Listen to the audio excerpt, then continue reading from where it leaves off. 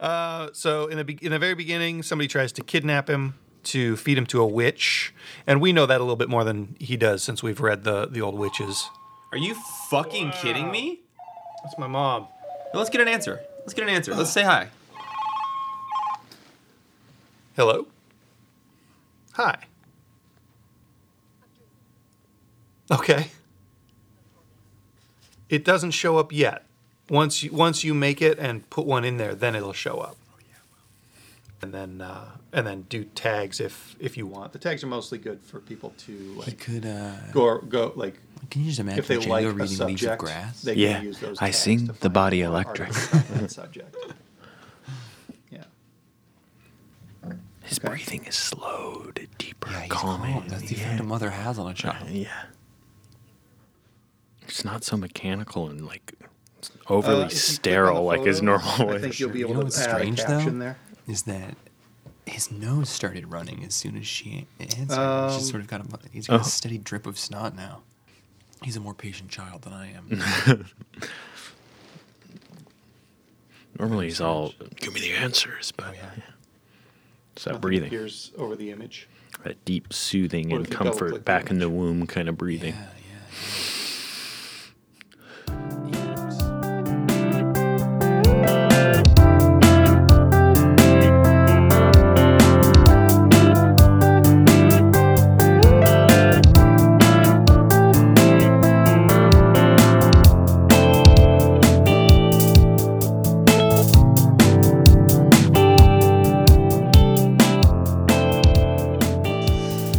Welcome to a perfectly acceptable podcast. I think it's episode 106. Ooh, I know. that's a lot of eps.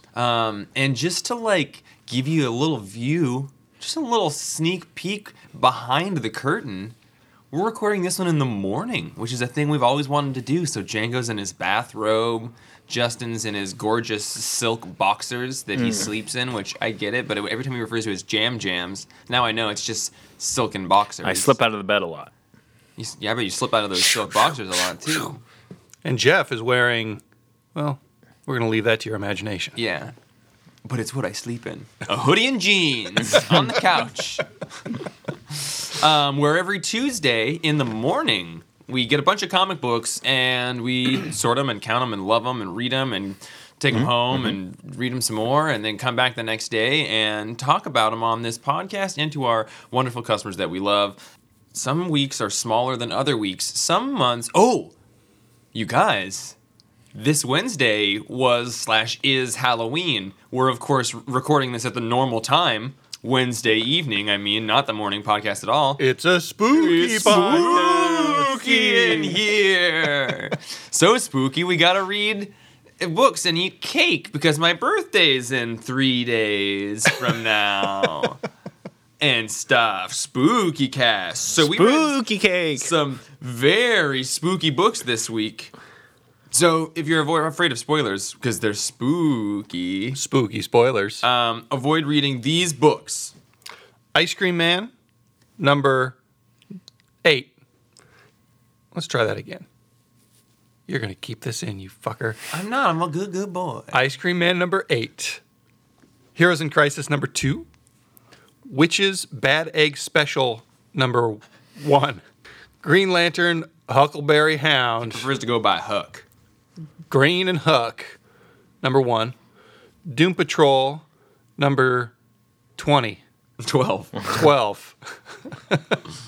And Wildstorm, number something or other. 18. 18. Sorry, those are just some other books we're going to talk about later. We'll probably talk about other stuff. Other books too. Sorry, I bungled that one. I had too much things on display for Django, and I'm a simple man. I need simple numbers, Jeffrey. you're like that Leonard Skinner song, Freebird. That's the one. That's my favorite Leonard Skinner song. By the way, we're sponsored this week by Intellitonic. We'll get back to that later. Oh, thanks, Intellitonic. Yeah, thanks. Thanks. That means a lot to us. Also, I can't say that word very well. Is that like- Intellitonic? What? Is it like tonic water with vitamins in it that make you smarter? It's tonic water that has an enriched DNA code put into it. It's intelligent water. It's smart water, but it's the brand that put smart water out Intelligence Water. Intelligence Water. They rebranded. Oh, okay. Yeah. Maybe it is, maybe it isn't. Oh. I'll tell you more about that later. It's a real sponsor, so thanks very much. I want to hear about it later. You will. Good. You will. And we're never going to hear about Murphy's Apple Juice again. No, those guys done passed us a short stick. They also off a long branch. we should have cashed that check when they wrote it to us because they voided the check. Yeah. And now they're avoiding us. Yeah, they sure are. Sure as beans are. Something about implying that we said they were in a cult? Yeah, but they're Amongst the ones other with the mother Scooby. Yeah. I mean, that might have been the deal breaker. There were some other things. Now that I look back on it, we should treat our sponsors with a little more respect. Yeah. No matter how smart their water is. I'm Jeff, and I'm super happy to be here in the morning of Halloween.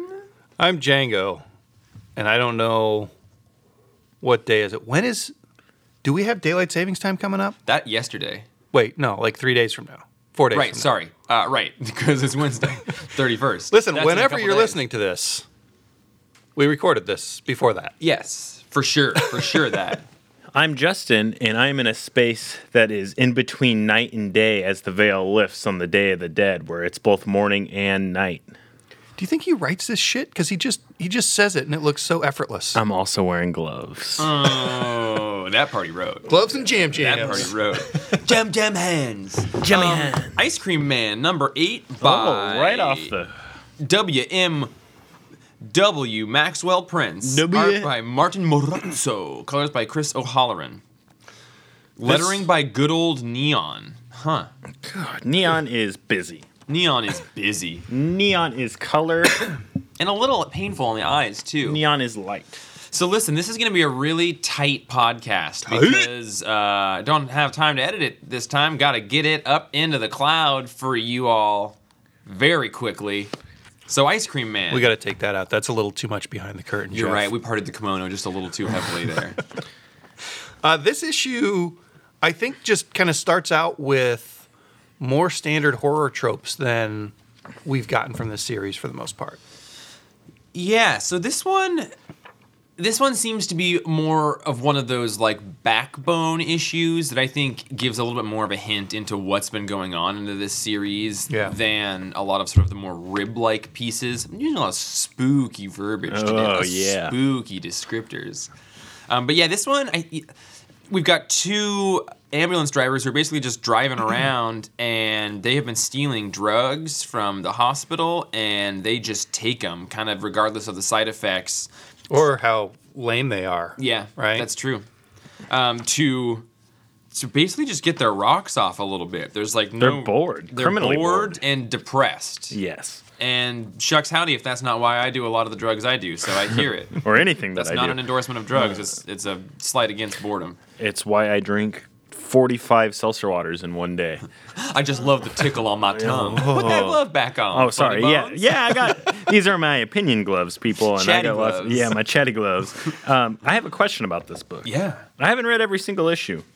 I think that's okay. I really, really like it. But that's beside the point. What do you think that little guy is on the street chasing the guy? There's a little animal. At first I thought maybe he was a possum that broke out of a house and there's wooden boards on him. But what do you think he is? Is he running through confetti? What's going on? I think over it's there? an albino bear. Oh, is this from another issue? No. Is this like a theme? The This- albino bear. So this whole series has been kind of one-shots with an overarching couple of characters through them. And we have had a couple issues that that show characters from previous stories. The ice cream-ish issue with the 3 different colors had Yeah. like people that I recognized from other issues in it. I think that this one just has a bunch of scary stuff happening. I don't think anybody in here other than the cowboy who shows up on the last panel and the interspersed panels with the ice cream man licking his lips and stuff. I don't think anything else is referencing earlier issues. I don't think so either. I think what this issue was saying is that, and it's kind of the vibe we've gotten from previous issues, is that we have almost these 2 like eternal deity-like things that keep each other in balance and in check, and it's the Ice Cream Man and the Dark Cowboy. And the Dark Cowboy seems to be the sort of force of order and law and positivity, and then the Ice Cream Man is the, chaos and evil and just things, deteriorating. And this issue, everything is just really deteriorating. As they're driving around, people are getting murdered. There's cars crashing into things. Buildings are on fire. People are killing themselves. This was like nihilism porn. Yeah, and at the end, we realize that the cowboy has been stabbed in the back of this ambulance that they're just driving around. And not only that, but he's not getting helped because of all the chaos. So it, to me, seems like the force of sort of order or balance is off. I think that he's not being helped because of these people who are too wrapped up in their own shit, the ambulance drivers. And the chaos is happening because he's incapacitated. Right. Right? So, the chaos is following them because he can't really stop it. Well, right. That's and his job. I think that him getting stabbed has sort of removed his function of order, and maybe if he weren't stabbed, these people would have actually gotten him to the hospital. But the fact that he's stabbed has prevented them from getting there, and it's also just thrown everything into chaos. Yeah, and it seems like this whole issue is kind of commentating on chaos ensues when you're so wrapped up in your own shit that you don't have time to pay attention to the world, and then that's when because all these terrible things are happening, but there's kind of a meditation on this guy quoting things from the Bible, and it seems like there's kind of a meditation that we're all so wrapped up in our own shit we couldn't see good stuff. Yeah. Even if it was there, and then the embodiment of whatever this positivity is kind of how I read this, the capacity for good in the world. We're so wrapped up in our own shit we don't even realize the good things are passing away. Yeah. And the sort of narrative hook is that there's this voice that we hear in the form of anxiety or whatever, or fear ego. or ego that drives us, and it's a little bit harder to listen to the voice of positivity in the background. And then whenever they talk about that voice of positivity, it shows the heart monitor of a slowly decreasing heart rate with less volume in it, and that's the heart rate of the cowboy in the back dying. So this, I don't know, I like it that in this issue. And I think that it's, intentionally super, super vague and can mean whatever you want it to mean, but it had lots of overtones of Twin Peaks to me in terms of those larger concepts of this bigger sense of order and chess game being played that we're all just a part of, but everything sort of moves in synchronicity with one another, and there's these two sort of integral figures that are having some sort of larger relationship. And then the art is amazing. Yeah. This issue being a book that I've only been able to get so many issues in Spokane of, but really liked. Last year, the few issues I read was probably some of my favorite issues of 2017, early 2018. And being removed from seeing everything, this kind of felt like the connective tissue, or where the narrative actually is starting to kind of reveal itself, rather. Because the stuff that I've read is usually just illogical world where everything leans towards bad, when Ice Cream Man, it's an illogical world that just everything is fucked up. Yeah. And last night I was actually reading this next to Aaron, and I started to tear up because as fucked up as shit is going, the kind of message at the end is almost this spend time with people. The good happens outside yourself. Being wrapped up in your problems is the source of your problems. The amount of attention you put to your problems makes them bigger. And just listening for that voice that is in there that is oftentimes harder to hear or harder to see. Yeah. And that comes from inside as well, but also it's this small voice compared to this echoing, angry, large voice in there that I always attune to. I just like the ooky stuff. Well, I was going to say, I agree that this issue, there was the one where they were the person's descending down the elevators or the staircases. Oh, yeah. I think I issue haven't read 5. That one seemed to have a little bit more to do with the cowboy and the Ice Cream Man. Mm-hmm. It's weird because you read these books and you don't come away with that story, but then when we look back on it, we remember their appearances and how they affected the world around them, and it's not super obvious one issue at a time, but as that arc builds, you're oh shit, these guys have been doing this or affecting the world the whole time. Well, and I think, not to get overly Justin and Jeff masturbatory, but it's almost like they're not necessarily characters, but they're just sort of like universal forces or ideas, like, you know, like instances of the fifth dimensional plane that like we're all sort of always a byproduct of what's going on up there, and like those two are sort of that The these, war like, in heaven. Yeah, these universal constants that. And I guess I really like that idea when it's dressed as something so weird as an ice cream man versus a cowboy. Yeah. Yeah. This book like is so absurdist and so just like every issue throws you into this random kind of. Every time I read this book, it's like pretty taxing on me. Like it makes me feel like shit, and I like it because I think it's masterfully done. But like it just like is heart wrenching. And this, like I was saying, I've read this book twice. I came here early to read it again because I was like, holy shit. I think amongst all of this, like, absurd, like, the world is chaos, like, I think someone could read this and think that the writer is just trying to be cynical and ooky. But I think there's, like, this overarching positive message that is about community and, like, a meditation on depression and the ideas that get stuck in our head. And it kind of became clear reading this issue that I think overall this book is dressed in a bunch of ooky, nihilistic, irrational shit, but I think overall it's like a really optimistic book when you read it in a certain context. Like, and these characters that we're following in the ambulance, they're kind of working through their own shit the whole. Yeah. And he takes this like drug that makes him kind of have euphoric visions and thoughts, and he's kind of being able to rationalize that he's the problem of his own life. And yeah, I think this book is fucking awesome. 10. Yeah. Probably Jeff. like 9.5. Sorry. There you go. Really high up there. I think my favorite issue is still the Neapolitan one.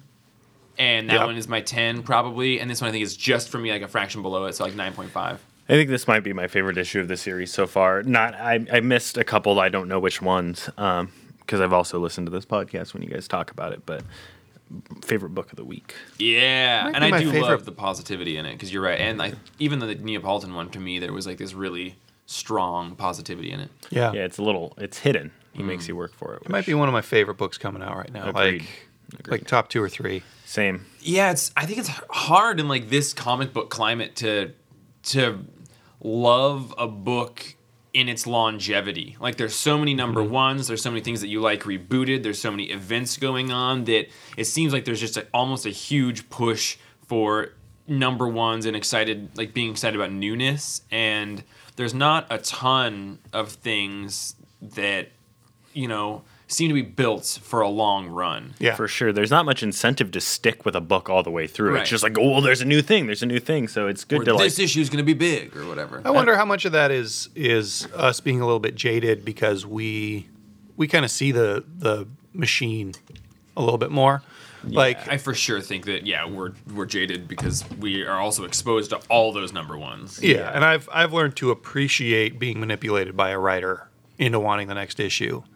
But if I were a little more cynical, I'd probably be pissed off that they, you know, everything's a cliffhanger and a reboot. And I had something else to say on Ice Cream Man, but I forgot. You're beautiful. Come back to it. Yeah. Heroes in Crisis number 2 by Tom King, Clay Mann, and someone by name Mori. Travis Moore. Hooray. And then Tomei Mori. And so we had 2 artists on here. I didn't realize that pages 16 through 18 were somebody else. yeah, when you look at it close, you'll realize it. Yeah, I complained to Django. I'm like, Django, I feel like there's 2 artists in here. This looks like a Snickers ad. And it definitely was a Snickers ad. Yeah, sorry, Travis Moore. Or maybe congratulations, Travis Moore. Maybe he's drawing the Snickers ad. Oh, they're finally crediting that Snickers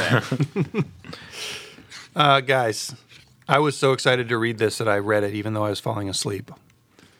It's good. And then I fell asleep. And then I woke up and kept reading it. And then I fell asleep and I woke up and kept reading it. I hope I can keep up with you on this one. Well, gosh, I mean, it's Halloween Day. It's been a couple days since we read this. I loved it. It was probably my favorite book of the week, even though it would probably have a similar score or maybe a half point lower than Ice Cream Man. I don't necessarily know that it's as high of a caliber of book, but I love reading it. I mean, it's an event book and it's a superhero book, but I would put it at, like, it's probably one of the most high caliber. Like, it feels good to read a crisis that's like this serious and involving a big. I don't know. I'm a sucker. I am too, and I love. I'm a sucker for like a big DC thing that seems well done, and it seems like it's wanted to be done, and it's not like Justice League Drowned Earth because Aquaman's coming out. You know, Yeah. like it's when a you know that like a year and a half ago, Tom King said he wanted to be doing this like thing with Sanctuary about PTSD, and you know.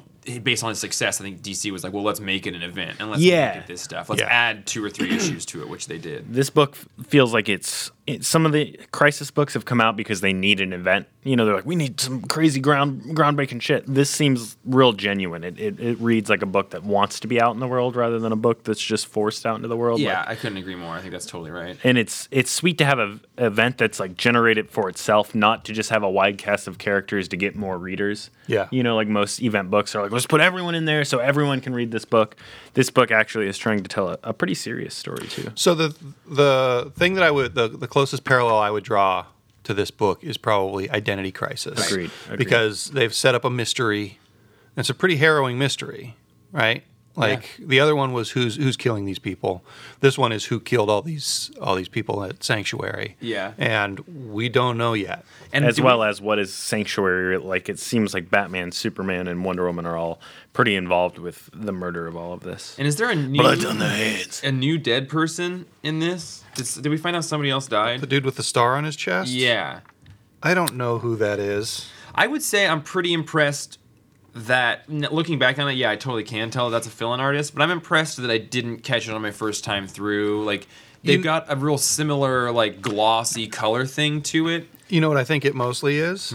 That they did it in a scene that's separate from the rest of the Right, book. yeah. So it's Yeah. okay that it looks different. Yeah. I stopped reading at that point and got up to go to the bathroom and came back and was like, whoa, is this a Snickers? Like, I legitimately thought it was a Snickers the ad. colors look like the Snickers ad. Yeah. And then I realized, like, oh, this is a different artist than the rest of it. And I still had to check with the old Comic Pros, Eagle Eyes over there. The Eagle Eye Hound over there. Yeah. This one, okay, so the couple standout things for me on this one was we did spend time in Sanctuary in the 9-panel introductory sessions with Batman, Wonder Woman, and Superman. Yeah. I So think good. each one of those was really, really good. Yeah. And each one, I think, did a lot to further develop 3 characters that it seems surprising to me that you're still able to mine new stuff out of. For sure.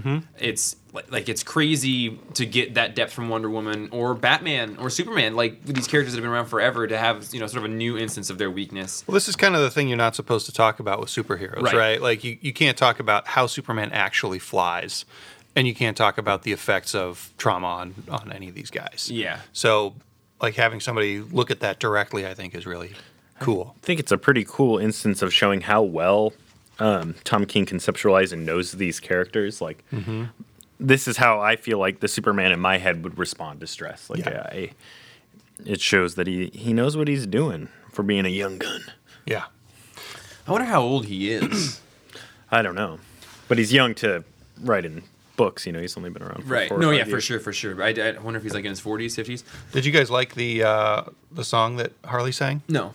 I liked it a lot. Yeah, I like the whole thing. I didn't like actively dislike it, but also in Wildstorm, there's a moment of the person like singing in it, and for me, I'm like, is that a real song? I don't know that song. I'm trying to make it fit. I'm like, okay, HAPPPY. Are you holding the P's, or are you stuttering P? Like the whole thing very much like takes me like into a problem solving, like, what is that song? And I didn't know this one. At least in the first issue, I recognized the song that she was singing. I liked it because it reminded me of the Jumblies by Edward Lear, which is one of my favorite poems. Is it a real poem or a real song? I don't know. I can't imagine that it's exactly a real song, right? 3 wise heroes in Gotham, they went to sea in a bowl, and if the bowl had been stronger, my song would be longer. Yeah. And the first issue was her changing the lyrics in an actual song. I can't remember what song it Oh, was. so maybe this is. So I don't know. But, like, I guess No. No. it just... I think that, yeah, I mean, for me and just my brain, it just took me out of it a little bit because I Yeah. want to know what that is. Sometimes I feel like songs are put into things just to have thought bubbles where you don't have to write intelligent dialogue. You just fill it in there to have, like, there are times even in Grant Morrison's run where I'm like, oh, Burton Sexton's singing again. Like, Yeah. But I think this was good because maybe Harley, she just likes to sing because she's crazy. Like Tom King's Harley sang in the last issue, Right. so maybe that's just one of her like funky corks, Mr. J. And speaking of, she's in the old Harley costume, which is awesome. Thank you, Tom King. Thank you, DC. Please put some clothes on Harley. I really like. I love that costume too. I mean, the singing thing to me, I feel like it's kind of like maybe she's just kind of crazy, and then it's going to be like post-hypnotic triggers or songs are going to be a part of something, or like the person who did it sang in a certain way, and we're going to be numb to it by the end, and then it'll be like a reveal or something. I dig that. I like that as a over a larger plot device or some kind of hint towards the hypnotic trigger that made people kill. She's an actual scary Harley Quinn in this too. I like that. And now she has kryptonite. Yeah. Well, so that's my other probably favorite thing about this issue was it to me harkened back to Infinite Crisis. Where at the beginning of Infinite Crisis, there's a moment where the Trinity is all standing together, and it's after like Wonder Woman has killed Maxwell Lord, and they're just like pissed at each other and don't trust each other, and it's not like directly insulting one another, but there's just a very clear, through dialogue, it's clear there's a rift in their relationship, and the moment that they have in this one is very much like that to me. Just the sort of like, well, you're the greatest detective. Like, what's going on? He's like, I don't know what's going on. And like, really, Batman, like, tell us what you think it is. And, like, do you have kryptonite? He's like, no, I don't have kryptonite. And then he gets the lasso on him from Harley, and it turns out he does have kryptonite. Yeah. And even without having a direct conversation, you're just like, ooh, Batman lied to Superman, and his Superman bud. trusts him. Yeah. And shit. Yeah, just that's an instance of really good characterization with, that's showing, don't tell, Yeah. Yep. Yeah, really well done. I would give it 8.5. Solid 8.5. The panel with Booster flying over the lake in the field of cows is amazing. It's gorgeous. And the penguin walking scene, like all of those. That's the second issue where they've got this huge sort of landscape shot where Heroes in Crisis is written. And that penguin scene is awesome. I love how much it looks like Tim Burton's Penguin. Yeah, I love that nose. I'm going to go 9. Yeah, I'm going to go a classic niner on that Classic one. Niner. Niner. Calling this one in. Calling it in. Niner. 69. Phil, I'm going 9, and you can't make me go higher or lower. Oh, Django, you got a resealable bag on this book. I do. Remember the old days when we just had resealable bags? I remember those days. You guys remember the old days when we were getting Witches once a month? Did it stay on time? I don't know. It was only like 5 issues. Yeah. I don't think it did. It was good, though. It's real good. I do think it slowed down, yeah. Real good, scary story. And now we've got a Witch's Bad Egg Halloween special by Scott Snyder. Oh, God, Django, those Junk. eggs are bad. They smell like you've been spoiling in there. Yeah. You spoiling in there with those bad kids, eggs? You up there spoiling with bad eggs? Those eggs Why you spoiled guys up have to there? be so mean to me all the time. Your huevos smell like old ranch. Matt Hollingsworth on colors. Oh. So this was originally printed in the Image Plus year 2. So it was like 4 or 5 pages per issue of Image Plus. And they collected it all in here and I think added a little bit of extra material. And it follows this kid, Sebastian, who is like an 11-year-old kid. His best friend lives next door. He moves around a lot and he's never really been allowed to have friends because his mom is a witch hunter. Does he got a dad? He doesn't have a dad that we've So he's a that we meet. Sebastard? Oh, That one's for you, Newberry. Wait. I heard someone wanted to talk to me. yes, Barry. Newberry. Yes, Newberry. Thank you. You can just call me Bear, though. Oh, don't. Gosh. Bury the lead. Oh, Barry! Oh, I'm doing exercises, but you can't see. This is a message for Depuy. Oh! This is Phil, the engineer. Oh! Your fans are clamoring for more Barry. Oh! Enough said. Laters. Phil? Phil invited me to one of his blues shows. He said I could come. He did. Django just looked at me with cum eyes. Gross.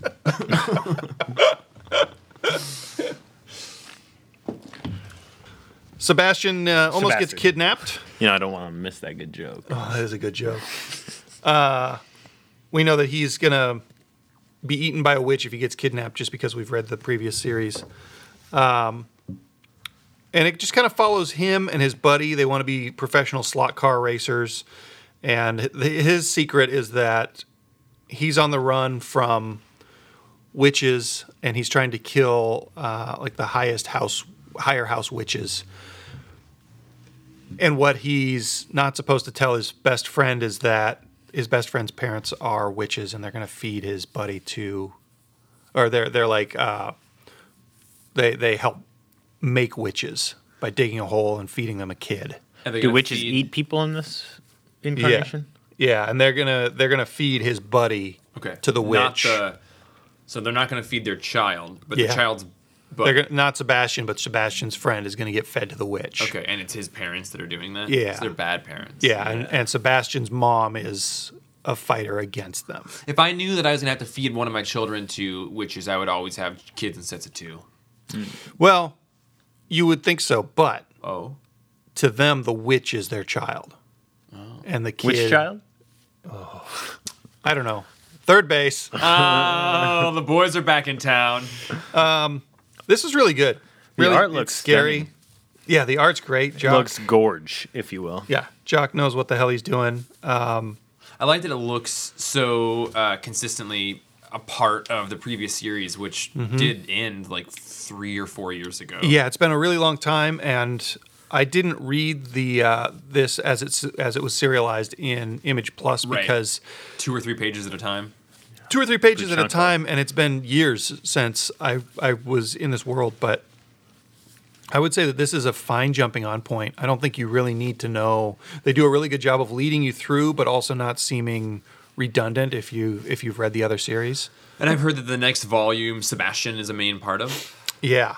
Yeah, and I think that the lady, his mom in this, is a main character from the previous series. Okay. But like I said, it doesn't matter. Like this could be a one shot just as easily as a follow up. Do you think that subtitle Bad Eggs was good? Because I don't think that was a great, to quote Roman, that's not how you sell a fucking book. I don't know if it was. I don't know. It's Had not a bad real eggs. It's Goosebumps bad vibe to egg. me. Like a bad kid. Yeah. And the team Bad name, seed. the slot Yeah. car racer team name is the Oh, bad I mean, eggs. it makes way more sense now that like it's out and we know the whole story. But like Yeah. Bad Eggs I was just like, oh god. I mean, I know it's not eggs they're talking about, but there's like goosebump stories about bad eggs and aliens and eggs. A very spooky tale of the baddest eggs boiling away in the bedrooms of our hearts. Django's whole shriveled huevos that smell like bad ranch. What do you give it? Sorry. I'd give it an 8.5. It's a solid goddamn comic. Django, I got a real bell ringer for you. All right, keep your gloves on and ask me. Wait, bell ringer? Yeah, ding. He's the bell Here, horse. He's Yeah, the standard. ding dong. Here, I'm ringing your bell. Ah. Are the witches in this world? Are they humans? Are they like witchcraft witches? They have a Y in their name. They eat people. I mean, I know some witches eat babies in that one movie. They live in trees. They live in trees and they have these super long, spindly limbs. they They're have not witchcraft? human. They're not human. I don't think that they were even necessarily Associated. ever human. I think that Okay. there's a theory. I think it was this book where they say that maybe at some point we were the same and we split off genetically. Okay. Yeah, or like did people go in? They're like wicker people? and They live in sacrifice trees. to become a thing. Yeah, it's real spooky and Is there a presence of witchcraft in there? Or do they just Yeah, like- but Called not- witches. yeah. I mean, I don't know. Do they do magic or do they just like bundle sticks together and call it witchcraft? People will sacrifice kids to them in exchange for like to Longer quote other limbs. People like longer limbs or like potions or love potions or life extension things. yeah, but that's all more like apothecary stuff. yeah. Than I would than say a anything. love potion is pretty witchcrafty. Yeah, it is. Hocus pocus, love potion number 9. Yeah, You know, they're- you can put dead cat shit and babies and potions. I've always thought that I needed just slightly longer arms proportionally for my body. So if you guys can find me a kid to sacrifice, I You need probably wouldn't longer have to limbs. sacrifice a whole kid just Yeah. for kind of longer arms. Yeah, like one baby's arm. the cover and the back cover are real good too. Get me some spoiled eggs, and I'll go out into the forest, and maybe I'll return with some longer arms. On the topic of spoiled eggs, I'm can gonna spoil someone your tell me eggs. about Green Lantern and Huckleberry Hound? Green Lantern und Huckleberry's Hound. I was gonna defer to Bellringer Born over here. Listen, do you know Boring what the bell bell ringer ringer. means?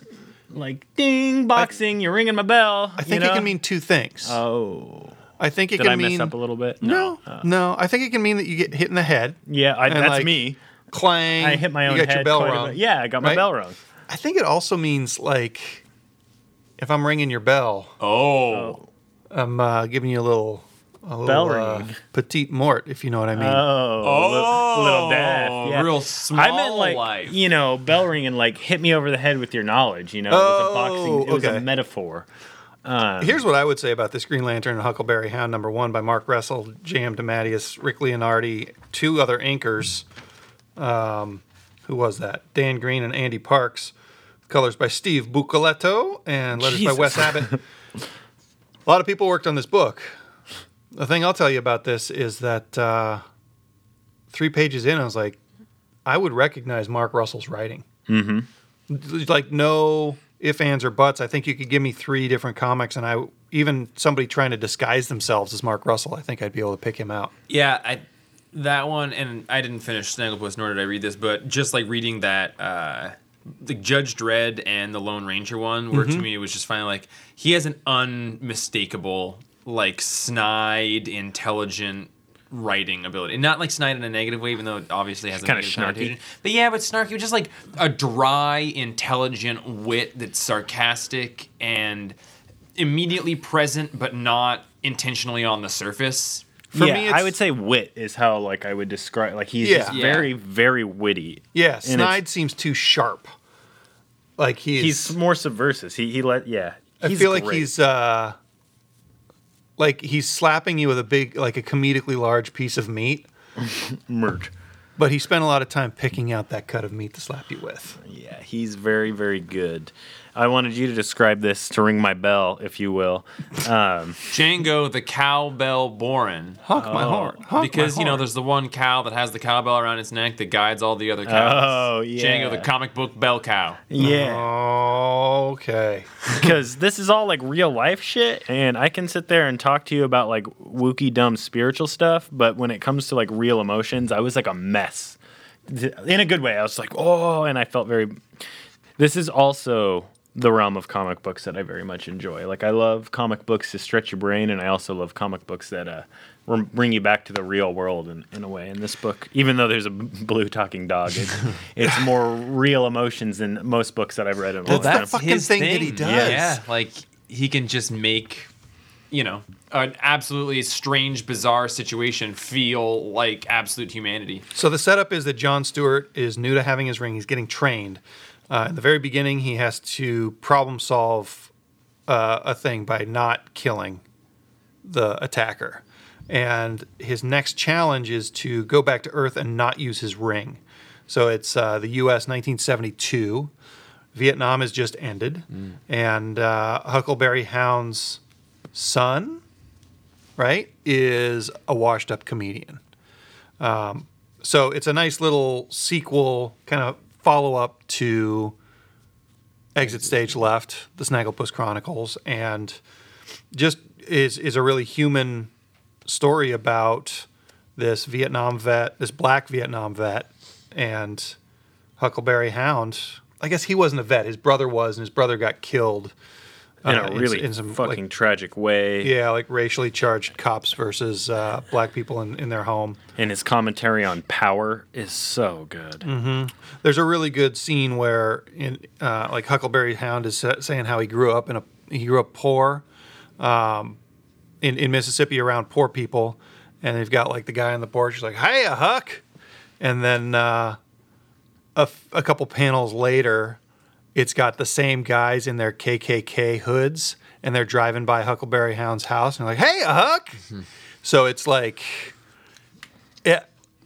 that panel got me. Yeah. Like this is just like something about that where they're super friendly, just kind of doing their thing, and they're Yeah. buttholes. And I feel like every 3 pages or so, I've learned a really important lesson in this book. For sure. It's amazing. There's almost like a micro-anarchist manifesto here in a couple panels when it's like the thing that makes us responsible citizens is when we know to defy and say no to the government, like to not blindly follow. And you see, I think that's exemplified in like Huckleberry Hound seeing these nice guys as also KKK members, like when to draw the line, when to say no, when to to rebel.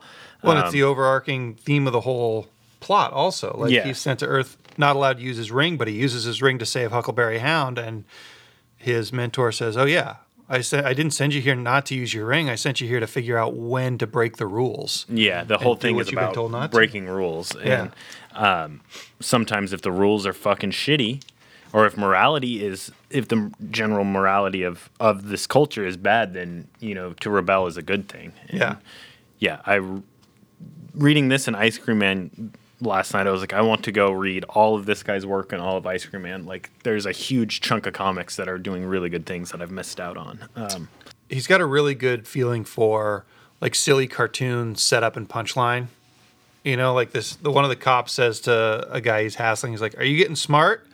The guy says, "No, sir, I've always been smart." Yeah. And that's like, it's obviously just a setup and a punchline that he wrote like that. Like, it's not supernatural dialogue, but it's really funny. And there's a lot of that in the Snagglepuss Chronicles. Kind of stuff. Yeah. And it works. I don't think it would work in just an everyday comic as well as it works with, in the context of this is a Hanna-Barbera thing, which was all set up in punchlines. Like half the shit Bugs Bunny says doesn't make sense unless the guy before him said exactly the words he said, right? Yeah. This book reminded me that there's some political identity in me that likes getting a little bit of political commentary, social commentary in the books that I read. Mm-hmm. I've forgotten that with a lot, so it was good to be like, oh, this is politically motivating to me and makes me want to engage with politics a little bit more via comics. And a lot of the times comics are so worldview pushy if they are political. There's a whole bunch of you should do this or you're bad, or you should think this or you're bad. So this being so slapsticky, I was like, this is the type of political commentary that I like. Yeah. Because it's never pretentious. It's always kind of cute and fun. Yeah, he makes it really digestible, and he's very genuine about it, and it as preachy as it is, it never feels preachy. It's a little bit sneaky. Yeah. And he's just like, Django, the sneaky creature born. Sometimes I just feel like a big blue hound in a Green Lantern's world, so it's good to... I'd give that a 7.5 or an 8. I'd give it an 8.5. Phil? Oh, he said that was okay. Yeah. Listen, Clearing it. Let's take a second. I'm going to get this bite. No chance here. I want to just create an island of sort of support for an idea. Django, give it to me. Intellatonic is a Bellingham-based, conversion-centric digital marketing agency focused on proving sales, not just traffic and impressions. It's their goal to become your business digital marketing department, not just your vendor. That can be used if you can't ad-lib anything. Oh, wait, no, not that last part. That is the you most... made it sound like a chant there. Were you trying to do that at the beginning? Can we try it again? No, because it's going to be religion and politics. That was a What a if tech religion chant. and politics is the only chant that he knows, actually? You wish. Listen, It's a long enough chant to be 10 chants. It's true. You can find them at Intellatonic.com. That's INTELLITONIC.com. So basically, they're Django? Jeff?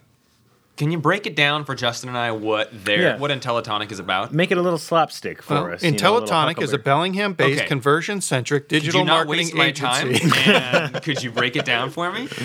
Basically, they are an advertising agency that is focused on showing results rather than just getting you eyeballs or clicks on your thing. So, a lot of places will market and show off their how many new people they've brought in. But these guys are actually trying to get through just those numbers of new people and finding the people that will make you money. Because I'll click a clickbait article headline and then not explore a website at all once I figure out what that thing is. So that's an instance of people advertising without getting results. Whereas this is actually breaking through the amniotic sack of bullshit Yeah. and actually getting people engaged in the thing. Yep. And Okay. All right. and they're right upstairs from us. I think That's they're like- on the second floor here. That's like business and psychology meeting. Yeah, and they're pretty good at it. Like I see their posts a lot more than I realized after I started talking to these guys. They're sneaking into my life. And good. and here's the other thing that Jeff will always say when he means it. Really nice guys, really Yeah. nice folks. They bump into us often. Nothing makes me feel better than supporting the art of people that are actually genuinely good folks. Yeah. So you don't have to have a single modicum of shame when you check out Intellatonics.com. Is that right? Intellatonic. No, it's No not S. like Pentatonics. It's not Nope. that acapella group. Nope. Intellatonic.com. Man, acapella group would be a good. Stop it! No! beginning to a jam. No! There's not enough Inya in the world to stop you. If I were to like try to make up or imagine a sponsor that Django Bourne would go and seize and find and get for us, it would be something like that. Dude, they found us. Oh, They're big fans of Murphy's apple juice before Murphy's turned bad, and they approached us. bad so, apples, huh? Listen, it's pretty good. It's pretty good. I think this is a good match. And then we've got mixed lima beans on the docket, but not yet. Yeah, and something about cash for houses for gold for guns. I think it was those guys are going to advertise pretty And soon. Jeff, didn't you get that sponsorship of a website that pairs you with the perfect stuffed animal based on animal, spirit animal, like personality type? Isn't that where? how they found me. That's why there's two of me, actually. Yeah, Jeff matched with two. Intellatonic did it. Intellatonic. Get yourself a berry. Let's talk for a second about Doom Patrol number 12, Into the Damonscape, a quest for adventurers, levels 16 through 20, written by Gerard Way, Nick Darrington, and Jeremy Lambert. Dan McCade, Tamara Bonvion, and Todd Klein. Justin, Doom Patrol's back. Yeah. Doom Patrol's back. I think that the last issue came out, I think it was 7 months ago. I Yeah. think this is the last issue for now, It is. It No, is. it's the final last issue, the ultimate last issue. Because Although some person was in here telling us that there is going to be a second book of it, but I don't know. Really? Yeah, but I don't know if he was just meaning the second trade, which this will be the final issue of. yeah, this is a book that is wearing Doom Patrol skin. Yeah. What a so there was a lot of good things that Doom Patrol did, in my And- opinion. Yeah. But what a strange way to end your entire imprint with this book. And to sort of capitalize on the how in vogue Dungeons and Dragons is right now, which Yeah. is awesome. But 5 years ago, Dungeons and Dragons was not as popular as it is right now. And Yeah, it's so many peaking. things are, it's peaking. So to sort of have this book be a D&D adventure with one of the lesser known characters, and then have the sort of Deus Ex Machina of getting out of it be related to needing to go fight the Milk Wars, which came out a long time ago. Yeah. Almost a year ago. Moonbase was still around. Yeah. It was last winter, Justin right? was around with the start of Milk Wars, maybe. No, it was shortly after I left Okay. because Milk. Milk. that was what made me break up with my last comic book shop. Is I told Couldn't them get my Milk Wars. no, I told them I didn't want any auto subs, and they were pissed about it. Every store does auto subs in a different way. Some people yeah. are like, I want Spider-Man. They're like, cool, I'm going to get you every Spider-Man book. Yeah, they were kind of pushy about Yeah. my auto subs. I was like, I just wanted to. Anyway, yeah, just a one-off with a character that didn't really go anywhere. It felt like maybe this would be okay in the middle of the book. Yeah, I feel like there was a lot of good stuff going on in Doom Patrol, but maybe it wasn't plotted super tightly. And this feels like an epilogue we did not need. And yeah, for sure, we did not need this book. It didn't help me flesh out any characters or make any more sense of Milk Wars or. But let's sort of beyond the veil this thing. Oh, Through the Veil. Through just past it. Okay, Just into the Daemonscape. The thing behind the veil.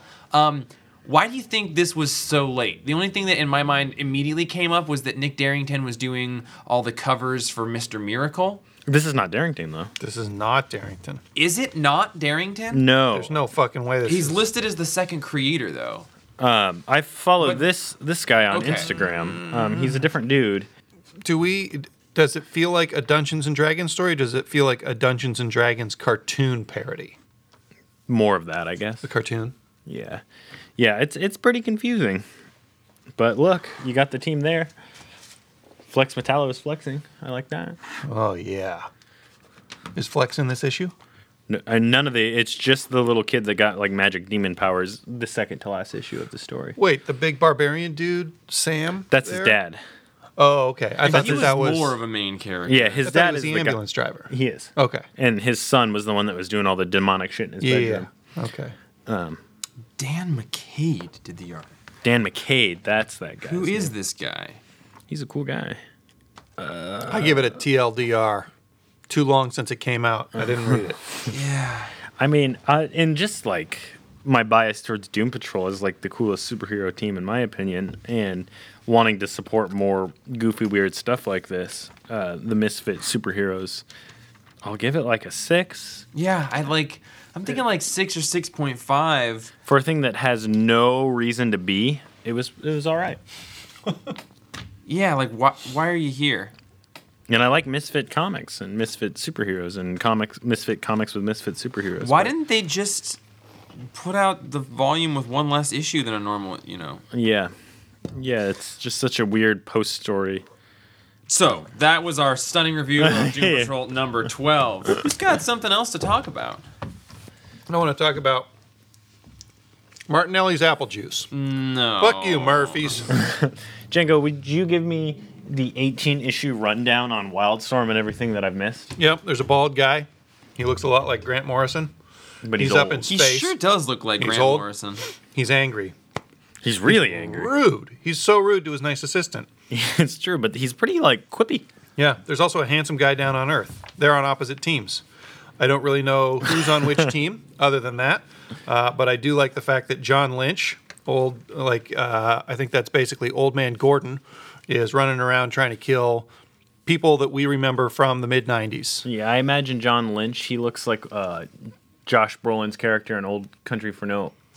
Yep. No Country for Old- yeah. As an old guy. Yeah. He's So- just like So mustachioed. wait though, is he trying to kill people, or is he going and warning all of these Yeah, people he's- that somebody He's trying to retcon them. He used to be in charge of this organization that implanted this device in a bunch of people, and now those people all had these crazy powers that manifested, and we've learned it's less of a device and more of an ancient alien daemon race that had come to Earth.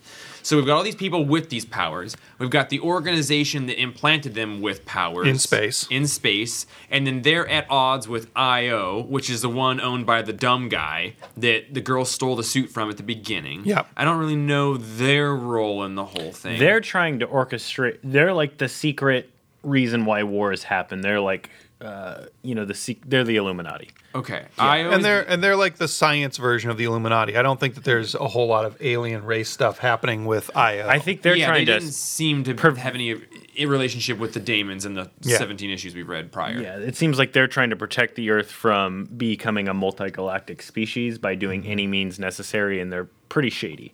So Yeah. they're like, we shouldn't be fucking around with aliens, and they're trying to capitalize on use it as well. Use the tech, but not the implants. Yeah. Not the alien implants. And they're not real good at security. That's their big weakness is And we've got the alien race, which is implanted into a lot of people's brains, but also is just sort of around. yeah. Yeah. So we've got IO. Is the old guy up in the ship, is that Skywatch? Skywatch. Okay. And then we've got the people who used to be a part of Skywatch. Right. And, And those are the people down on the ground with the implants? yeah. Yeah. And then we've got their kids, and we've got John Lynch, who's no longer part of Skywatch, and then we've got the Daemons. We've got like basically 4 groups. Is that right? Yeah, and I feel like Skywatch was in league with the Daemons, but now they're not. They're like doing their own evil shit. Like Right. he's absolutely insane. Yeah, they're like, because that scientist that he goes and visits today in this issue that looks Yeah. like a brother of his or something. Yeah. Has developed several types of implants. We know that the first wave didn't work well, the second wave kind of well, and the third ones he thinks are great, and those are the ones that are like. We haven't met yet, right? Or is I that think that the one those that were that lady Midnight or an stole? Apollo. Oh, yeah. Because that it Yeah. over shows that again when it's talking about it. And then they throw that casual reference to the Authority out. So and there's like, backlash in there. which Yeah, is do we fucking think cool. that like this is so? It definitely seems like the Gen 13 stuff is going to be a part of it because like all of the people with the implants have been driven to procreate, and the implant or alien has passed on to their children, and like apparently that's what originally Gen 13 was. Okay. So said Colette, who has read all this stuff. I didn't read most of this. Yeah, in the old days. so either what this book becomes or the next book is maybe either going to be a Gen 13 thing, or that casual reference to the Authority made it seem like maybe we would see another Authority book. Is that the same world of stuff? I wouldn't be surprised if he did the Authority rather than Gen 13. He did the Authority back in the day. Right, which is what makes it feel weird to me. I almost feel, what if this is like some way related to his old Authority run? I think this is a totally separate universe, I think.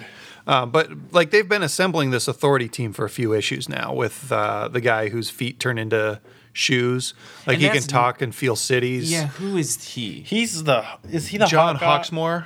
the hot guy from Gen 13 with the big bird No. with the big bird tattoo? No, he's straight up Authority. Like he looks a little bit like Midnighter out of his costume. He's got like a just dark hair and a suit, and he can feel a city and manipulate cities.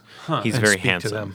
I haven't read any of that original stuff, so I as cool as it all looks, for me it's like I love that Colette really likes this book because I think that she probably is putting it all into place a little bit better than I am because she had said like Gen 13 or these are the parents of all those people, and I can't recommend that book enough.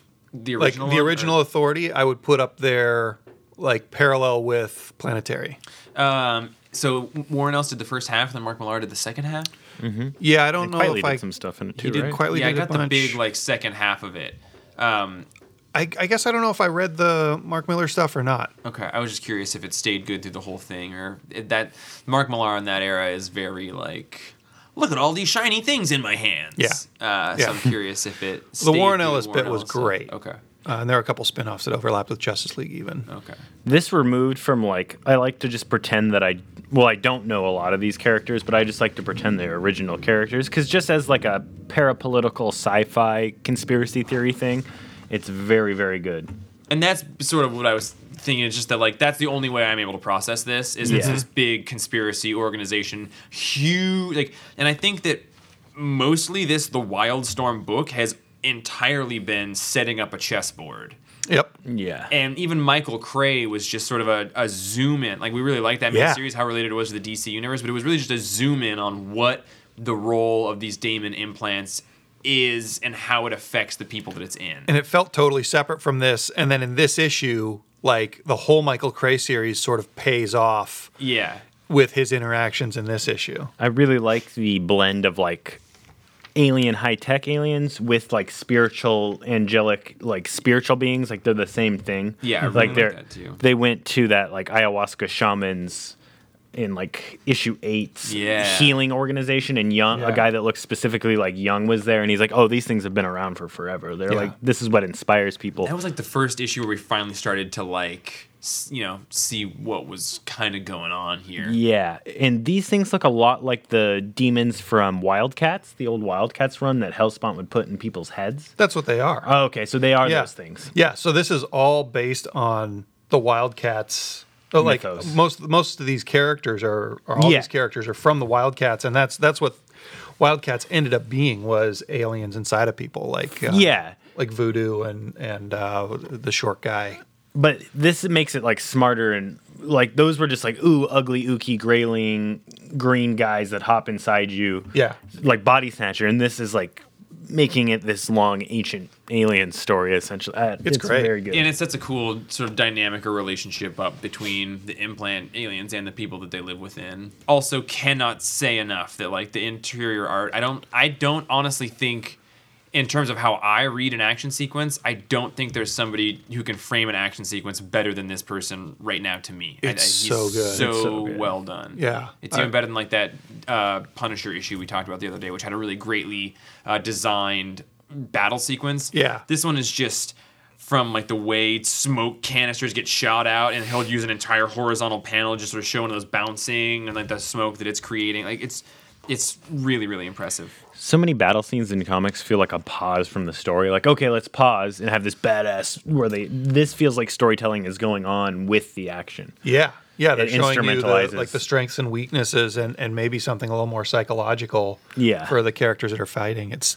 Really well done. I missed a few issues, and at this point, the plot is so tangled and big that I can't even really tell what I've missed. But I know I'm didn't missing miss any something. issues, and I feel the same way. Yeah, I haven't either, and it is one of those things where you just, I think, skate through it. Like, you're reading it for the reread and not necessarily for understanding it issue to issue, for me. So it was a real small week this week, so maybe in light of a buckshot, just quickly, maybe independent thoughts on any other books that anyone read. I would talk quickly about Old Man Hawkeye number 10. I would by talk about this one. Ethan Sachs, Marco Cicchetto. This book has stayed super, super good. There's 2 issues left. I don't necessarily want it to end. I do think this second half has been a little bit slower than the first half because I don't really know Thunderbolt's characters, which is a big part of what is going on. Is he's revisiting these Thunderbolts team that references an older run, maybe even the Warren Ellis run.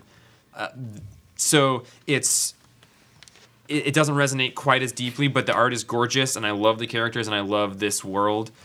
I've loved every single issue of this. The Sentinels look good. The art is so, so good. I hope this guy writes more. He wrote that zombie book that we liked recently.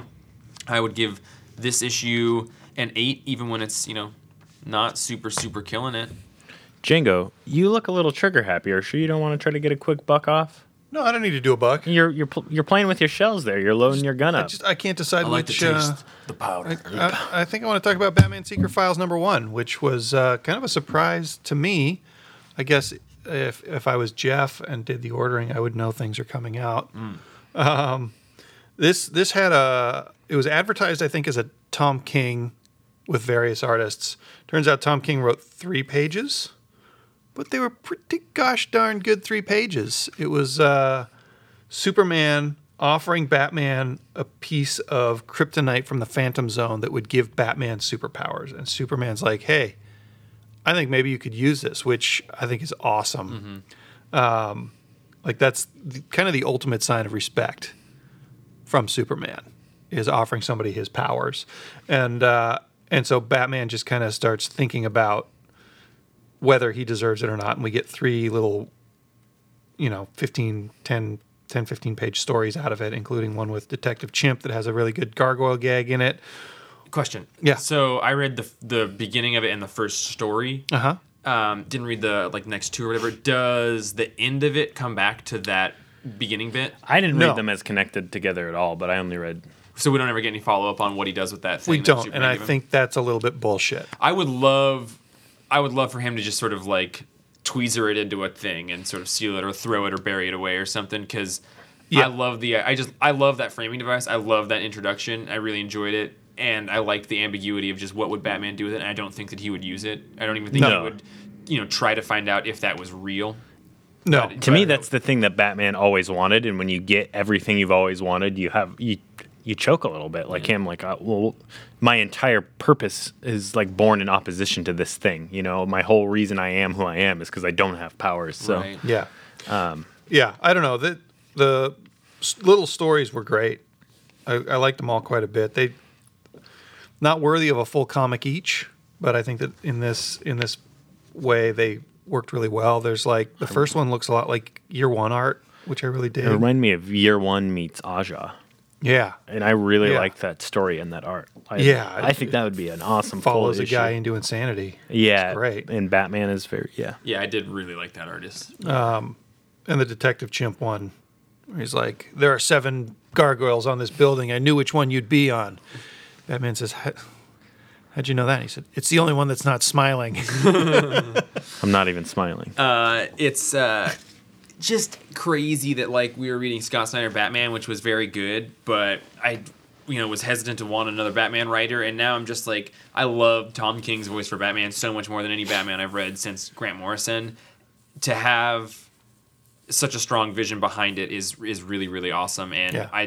just his involvement at all, just sort of here's a framing device, I think raises the tier of quality of the book up pretty significantly. Yeah. That's super impressive to me. I sat there and thought about what Tom King would do with Platinum, if that reoccurred in the Batman comic books, and just that idea of like impossible kryptonite that gives you powers. And then I started thinking like, what if the Fortress of Solitude was made at, like, I just kept thinking about the mythos of like, he just dropped a little nugget of an idea and it could be it has such potential. And then he throws it away. It's very cool. Yeah. Speaking of which, in a couple issues of Batman, 2 or 3 away from now, he's bringing back that character that was like the kid who was Bruce Wayne or wanted to be Bruce really? Wayne and like killed his parents or something. They introduced like 30 issues ago, and we were like, it's gonna be a big deal, and it just disappeared for almost a year or something, and now it's coming back, so that's cool. Nice. Justin, did you read? Oh, I read What If Magic With a K with a K. became the Sorcerer Supreme. It was pretty cool.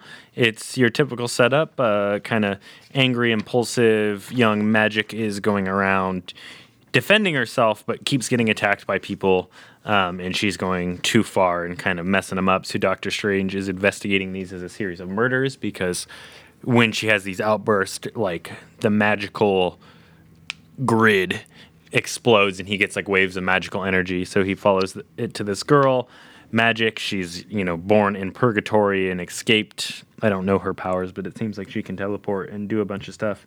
And in your typical training montage, he trains her to eventually, after she overcomes her anger via learning the lessons of being a sorcerer in meditation, that she's going to become the new Sorcerer Supreme. She fights her old villain and kills him with this thing that she makes like a representation of her soul as a staff, which is what you see Magic with sometimes. The story was pretty generic, but the art is so cool for a Magic book. It reminds me of Odd Koch's work when she did that 2 pages on the Ultimates. Philippe Andrade. Yeah, really, really liked the art. Like I said, the story was take it or leave it. A lot of It's a little setup. bit Bocello. Yeah, and the colors are amazing. So that was a good flashy book if you guys just want a one-off story that kind of looks and feels like how you think a Doctor Strange book would read. That one was like, oh, it's got Ditko colors and crazy panel setups. It was pretty satisfying. Nice. I think, is that everything we've got? Let's see. It was a small week of comics. This fifth week thing really did. Every week was pretty small. Yeah, I think that's everything. We did the intro. Did the intro. We told him what we were going to tell him. Told him. Then we told him. Sure did. Yep. Thanks, Nick Waite, for letting us use your charming little intro and outro music every week. Love it. Stimmingway, soundcloud.com/Stimmingway. Charming guy, charming music, charming voice. Thanks to Intellitonic, Intellitonic.com for sponsoring this episode. They'll help people find your shit, but actually do it in a way that's meaningful. I think they do more than that too. I think they're like a full service ad agency. So also. like we're gonna sort of unwrap that present for the next week or two, Sure. or a couple weeks rather, and we're just gonna further really discover what Intellitonic is. Maybe we should and, get them on here. Yeah. Thank you, Where's My Bear? Jeff's new stuffed animal. Where is my berry? Jeff's new stuffed animal finding service. He found me a new berry. It's the best thing about Jeff's animal finding service is that when you lose your stuffed animal, some people would put some sort of digital tracker or a tile in it. Jeff just goes around and looks for it. Yeah. There's nothing digital about it. It's 100% organic. He just uses his meat eyes to find your stuffy. You see Jeff running around. I'm like, Jeff, do you have office hours today? He's like, no, I'm on the streets. Looking for a Getting the bear for the people. I'm right here, Jeff. Hey, also, y'all should go to Intellitonic.com, actually. Just go check it out. Get some. Hey, like, makes us look really good if they get a little peek in the people going to their website. We don't want them to think that we're about to take their jobs But by like, sending people to their site, but we want to get right up to that threshold. we want them to be paying us to be the mechanism. Like, they could abandon coding and just send us things that we would find people to then go check stuff out for. Recommendation cast. Home wreckers. Oh. Yeah. Gold wreckers. Cash wreckers. Houses for gold, for cash, for houses. This is getting too close to a chant. Yeah. Houses for gold, for cash, for houses. So, like, we'll see you next week. We love y'all very, very much. I'm Jeff, and you're welcome for getting you the close to that chant, and then just sort of tipping the airplane over. We're getting you up next to that big old storm cloud. Then we're gonna bring you down to bed. I'm Don't Django. Chant.